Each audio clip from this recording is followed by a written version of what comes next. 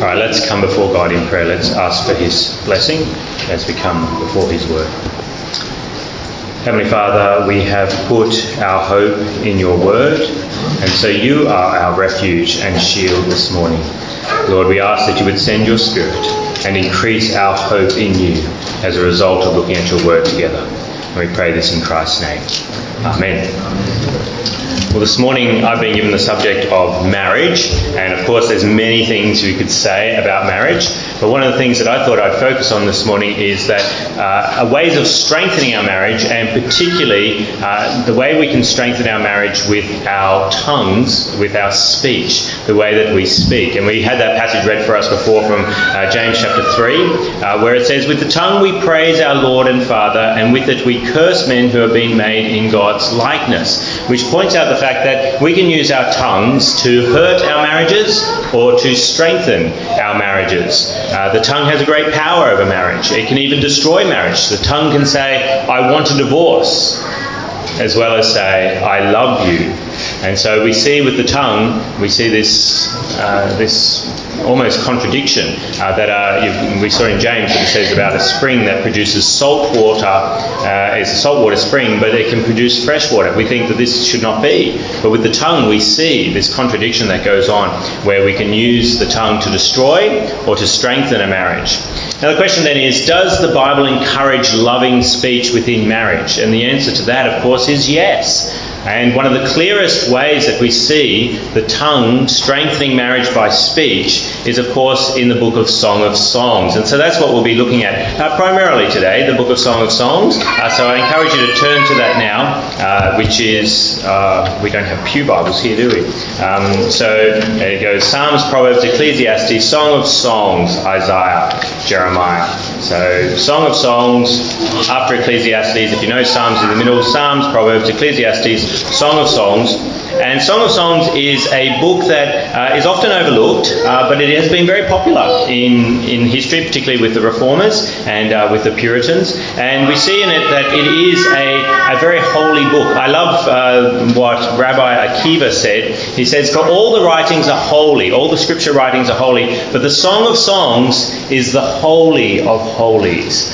It's a book that is filled with poetry and with loving words between a man and a woman, and particularly between a groom and his bride, a husband and his wife.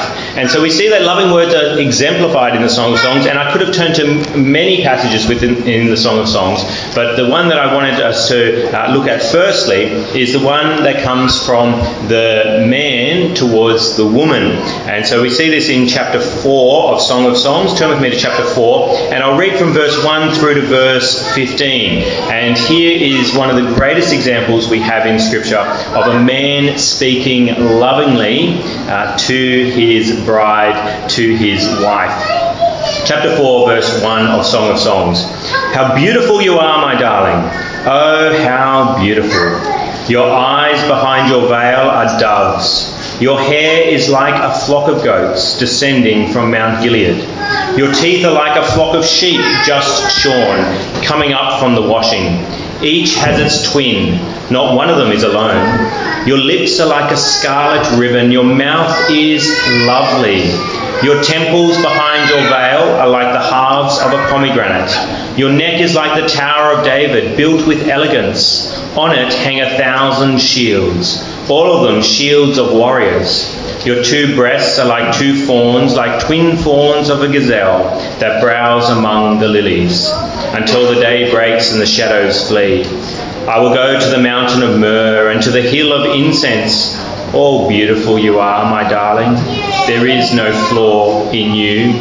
Come with me from Lebanon, my bride. Come with me from Lebanon. Descend from the crest of Amana, from the top of Senir, the summit of Hermon, from the lion's dens and the mountain haunts of the leopards.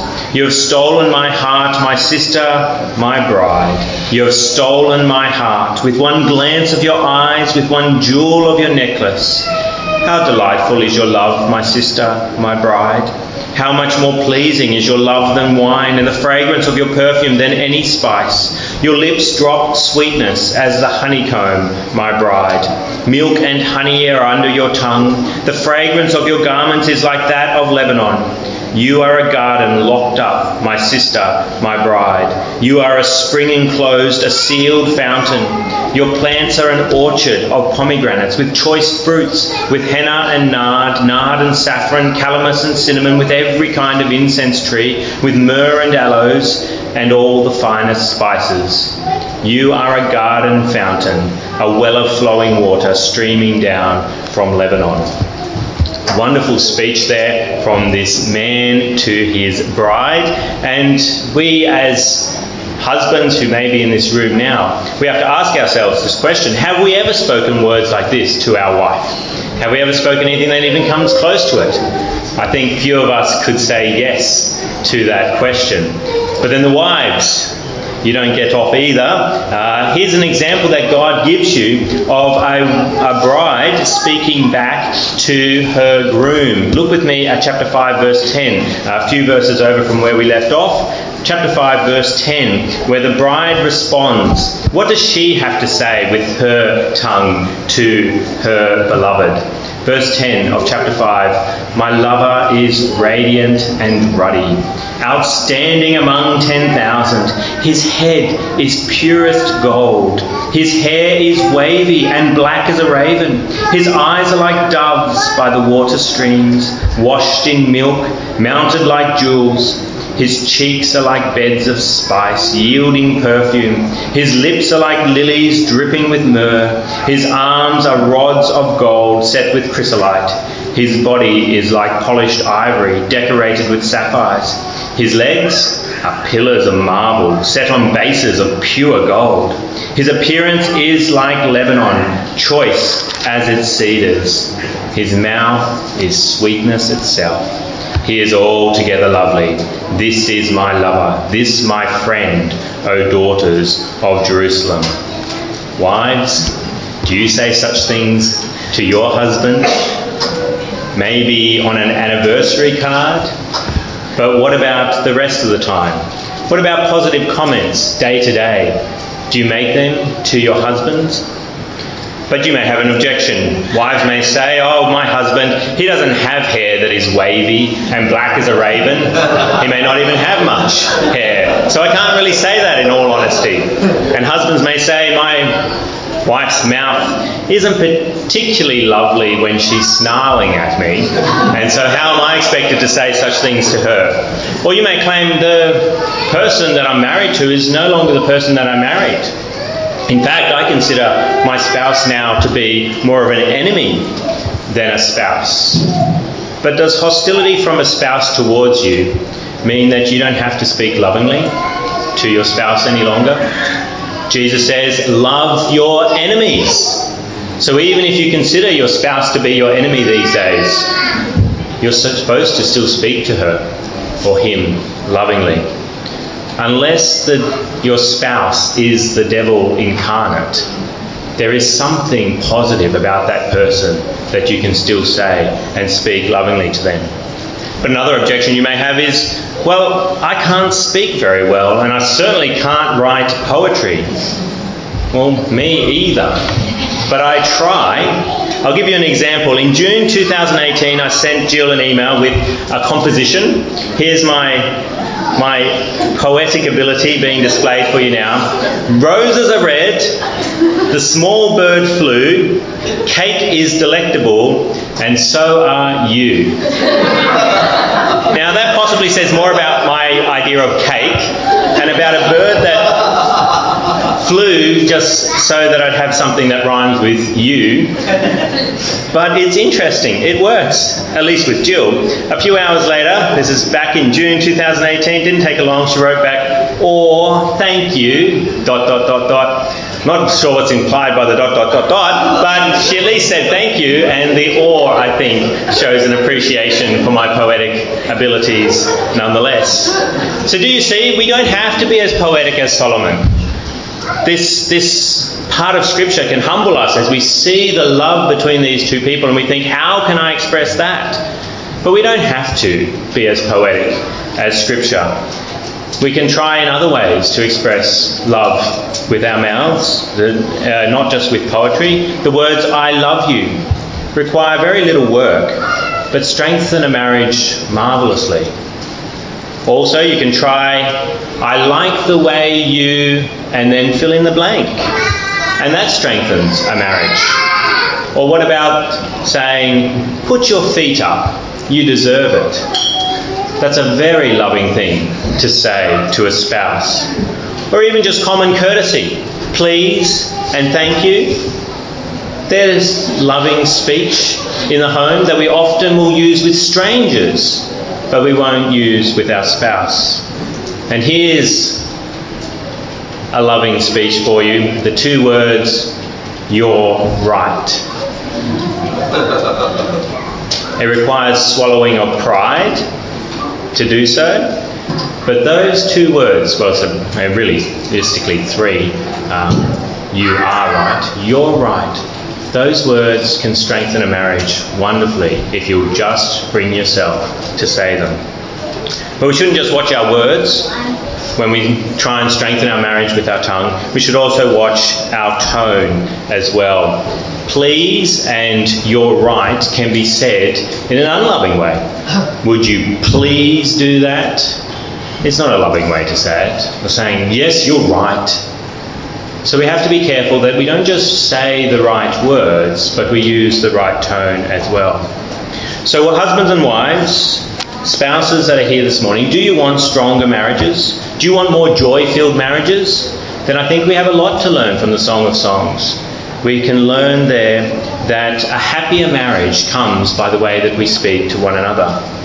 But is there no greater reason to speak lovingly to our spouse than to have a happier marriage? Is that what we've come here this morning, is to hear a sermon on marriage so that we can have really happy marriages? And so I've given you one tip, just one tip this morning. I could have spoken on so many different things. I've given you one tip as to how you can have a happier marriage, a stronger marriage.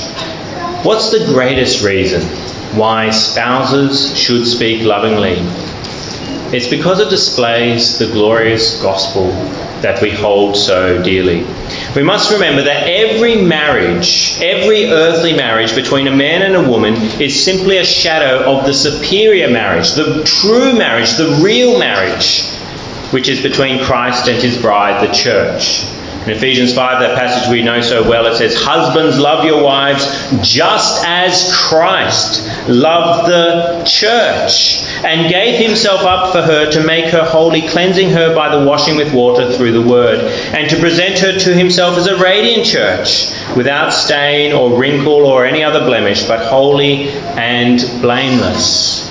The true marriage is between Christ and his church.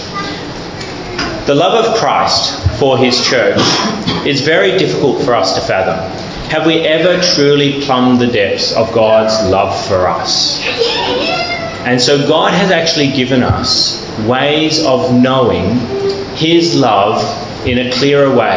And one of those ways is by earthly marriages. Earthly marriages, the purpose of an earthly marriage is to help us to understand God's love for us. God gives us different illustrations of his love, and one of those is the marriages that we have on earth. Our marriages really are like little photographs of the true marriage. We in our home, we have, of course, photos up on the wall and in albums of the day when Jill and myself got married, and they're very good to look at. I like looking at them. But they don't replace the actual marriage relationship that I have with my wife. They're little shadows, they're little memorabilia of my true marriage, which is with Jill. And so even the best human marriages here on earth, they pale against the real thing. But they do help us to see the real marriage, the true marriage between Christ and the church.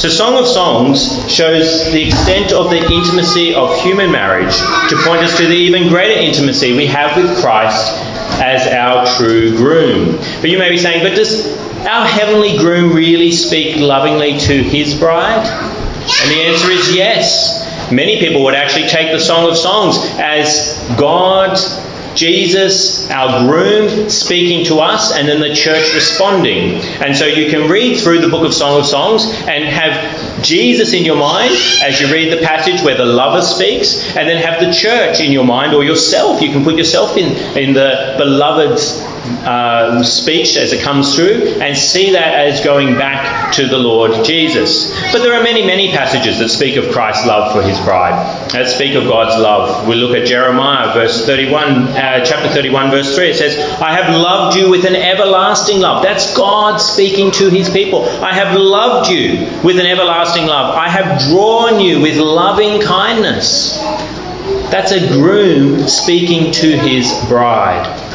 And 1 Peter chapter 2 verse 9. But you are a chosen people, a royal priesthood, a holy nation, a people belonging to God, that you may declare the praises of him who called you out of darkness into his wonderful light. That is once again scripture from God where he is describing his bride in glowing terms. God definitely speaks lovingly to his bride. Hebrews chapter 13 verse 5 also has another one.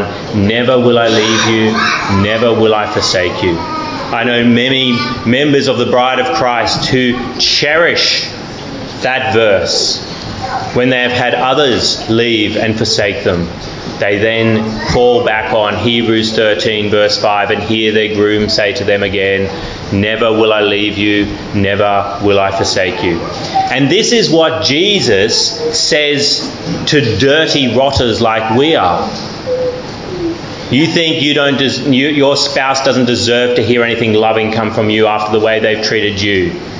Well, think of the way you've treated Christ, and he continues to speak lovingly to you.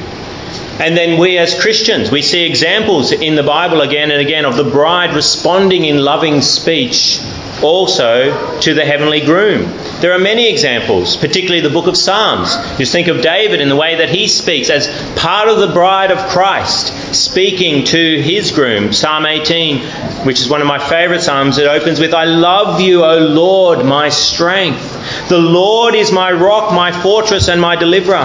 My God is my rock in whom I take refuge. He is my shield and the horn of my salvation. Can you hear the bride speaking to the groom there in glowing and loving terms?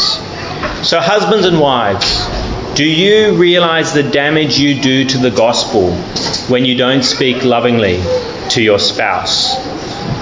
If earthly marriages aren't loving, Christ calling us his bride starts to have little impact. People think, what does it mean then? That's not a very special relationship. That's not a very loving relationship. I see what marriage is like in this world. And so when God says that we're his bride, when Jesus calls us his bride, it has little impact for me. And people start to lose their view of the beauty of Christ's relationship with his church. Whereas if we have loving marriages, it causes people to delight in the fact that God calls us his bride. When we see how wonderful marriage is in the relationships around us, we want that for ourselves between Christ and us. So if we are married, we must see ourselves as that photograph of the true marriage. And we must be seeking to make sure that our photograph of the true marriage, our little marriages, are good quality photos of the true and real marriage between Christ and the church. We want to have so many megapixels on our marriage that people could zoom into different aspects of our marriage and see all these glowing things about this is what it means when Christ loves us as his bride. We may even want to upgrade our marriages to video rather than just a photograph. And 4K video. We work on them so hard that when people see our marriage, it's like watching a 4K video of Christ's relationship with his church. That's what we should be wanting. That's why we should speak lovingly to our spouses. Not because ultimately we want a happier and more joy-filled marriage. No, we want to display Christ's love for the church so that people can look at it and say, I want that with God. But what about if you're unmarried and you're here today? What lesson is there for you? Well, I actually hope all of us in this room are married today. That there are no singles amongst us. Because if you're truly unmarried and you're here today, that means you're unconverted. That means you don't have a groom. You don't have a heavenly spouse. Do you realise that? If you're not a Christian, you're the only ones who are single here today. But if you are a Christian, then Christ is your groom. If you're here today and you don't know what it is to hear from Christ, I love you, hear Christ saying to you, I love you, then come to Christ now. Come to Christ now. Don't you want to be married to the King of Kings, the Lord of Lords, the one who reigns supreme? To have him treat you as his bride? You consider the marriages you've seen around you. Consider the ones that you really enjoy to watch and see the love of the people between them. Consider you can have that if you will come to Christ in repentance and faith. Children too, you can come to Christ and be married to Christ even at a young age. We don't generally encourage underage marriage in our churches, but in this instance we do. We want children to get married as young as possible to the Lord Jesus Christ. And I encourage you, if you're a child now, you can have Jesus look after you like a husband looks after a wife for the rest of your life, starting today, if you will come to him in repentance and faith. Even if you're happily married and you're here today and you've got a great husband or wife, realise it's a pale replica to being married to Christ. It's like having a photograph of a great marriage, but not having the real thing. Don't be content to simply be married to another person on this earth. Crave being married to a person who is in heaven and who will look after you as a bride. Make today your wedding day if you are truly single and you're here today. If you're unconverted, make today, this day, your wedding day. Come to Christ now. Commit to him in repentance and faith. And trust in him, and then bask in the love of the King of Kings as a groom towards you, his bride. Jesus says, I love you every night to his spouse, if you will simply have ears to listen and come to him. And then all of us who are married to Christ, what should we do? Well, let's respond to the love of our heavenly groom with loving speech of our own. Christ delights in telling us he loves us. We should respond with adoring love as well. Do you do that? Do you speak to God in prayer and tell him how much you love him and how much you admire about him? Think back to the Song of Songs and think of the bride there and how she speaks in glowing terms of her husband. Do we do that to Christ? Do you admire Christ and tell him how much you admire him? Or does he have to draw it out of you like he did with Simon Peter so many years ago? Look with me at John 21 for a bad example of how to respond to Christ when he's looking for loving terms. John 21 verse 15. John 21 verse 15, the Lord Jesus has come back to life.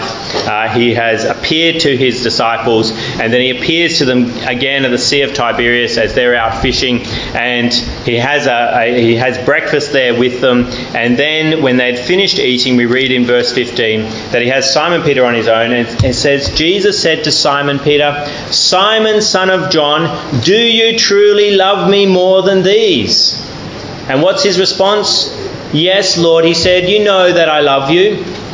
That sounds like one of those responses that a spouse gives to when the wife says, well, we'll think of husbands here, we'll get heavy on the husbands. The husbands are there and the wife says, do you love me? He says, yeah, you know I love you. He won't bring himself to actually say the words, I love you. And so what does Jesus say? Jesus said, feed my lambs. Again, Jesus said, Simon, son of John, do you truly love me? He answered, yes, Lord, you know that I love you. He still won't say it. I love you. He won't bring himself to say it. You know I love you. Jesus said, take care of my sheep. The third time he said, Simon, son of John, do you love me? Peter was hurt because Jesus asked him the third time, do you love me? He said, Lord, you know all things. You know that I love you. He still won't bring himself to say the words directly, I love you. And even though he's alluded to the fact that, of course, he loves him, you know that, Jesus, he's hurt when it has to come out 3 times. Are we that way when it comes to God? We say, yes, of course I've said to him at some point in the past, I love you, I appreciate you, I admire you. But does he really want to hear me say it again and again and again? Now, there's different reasons why I think the Lord Jesus is doing this here, but I think it's a very good example for us of the way that we're continually meant to come back to the Lord Jesus and tell him how much we love him. Now, you may be saying, okay, that's easy for you to say. You're a pastor. You know how to pray, don't you? You're an expert. You may not be an expert in writing poetry to your wife, but I'm sure you're an expert in saying lovely things to the Lord Jesus. And so you say, I don't know what to say to Jesus. When I get there in prayer, I'm okay with asking for things. I'm okay with saying thank you for things. I can say I'm sorry for sins that I've committed. But when it comes to the adoration part of prayers, I really struggle to know what to say to God.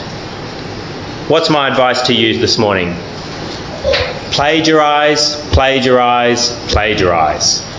I generally wouldn't encourage anyone to plagiarize, but when it comes to speaking to God, plagiarize as much as you like. When I send my little emails to Jill, my efforts of poetry, most of the time I actually plagiarize the poems and the song lyrics of others who are far better equipped to write such things than me. I just copy and paste them. I don't attribute who they're from. And so sometimes I think Jill actually thinks I wrote it, which is kind of a bonus. But it's just between me and her. And so I figure I don't have to abide by copyright. No one else is going to see it. It's just going to be her. When we come to the Lord as well, you don't have to abide by copyright. Just plagiarize, plagiarize, plagiarize. Plagiarize the prayers of the Bible. Go to the book of Psalms. Get stuck in there. Find prayers of adoration and use them. Don't tell God where it came from. He knows, of course. But just pick up the words there and use them towards the Lord. Use them as your prayers. Plagiarise other books of prayers, like the Valley of Vision. It's a wonderful book if you haven't seen it already. A collection of Puritan prayers that you can just pray through. Yes, the English is a bit old, but you'll get used to it after a time, and the Lord knows Old English very well. So you just go for it. He doesn't have any trouble understanding what you're saying. Go for it. Just use those prayers. And use hymn books. Hymn books are easy to get access to. Now, not all hymns are very worth using with the Lord. That's why the book of Psalms or parts of the Bible, they're the best prayers to plagiarise. But hymn books have many, many songs in them that you can then express to the Lord. Ones you know and ones you don't know. Just pick them up and away you go. Look for ones that have the second person pronoun where it says you. Go for those and just pray them to the Lord if you're lost for words. So all of us, let's bask in marriage. It is a good and gracious gift that the Lord has given us so that we can understand our Creator's love for us. Let's promote and enjoy loving earthly marriages so that we can understand and rejoice in that relationship that Christ has. That's as spouses, yes, have loving marriages so that you and others can understand Christ's love for you. And people who are around married people, promote love within the marriages as well. If you look at the Song of Songs, the friends are there and they have lots of things to say to encourage the relationship between the bride and the groom as well. You can do that too. When someone starts speaking unlovingly about their spouse to you, shut them down. Say you shouldn't be saying that. Encourage and promote loving earthly marriages here so that the gospel comes through clearly of Christ's relationship with the church. And then let's all of us who are believers promote and enjoy the heavenly marriage, a loving heavenly marriage by listening to the words of our groom who speaks to us as his church and his bride, and then let's respond with loving words to our God. He's the lily of the valley, the bright and morning star. He's the fairest of all 10,000 to my soul. Is that true for you as well? And you want to say such words to your God?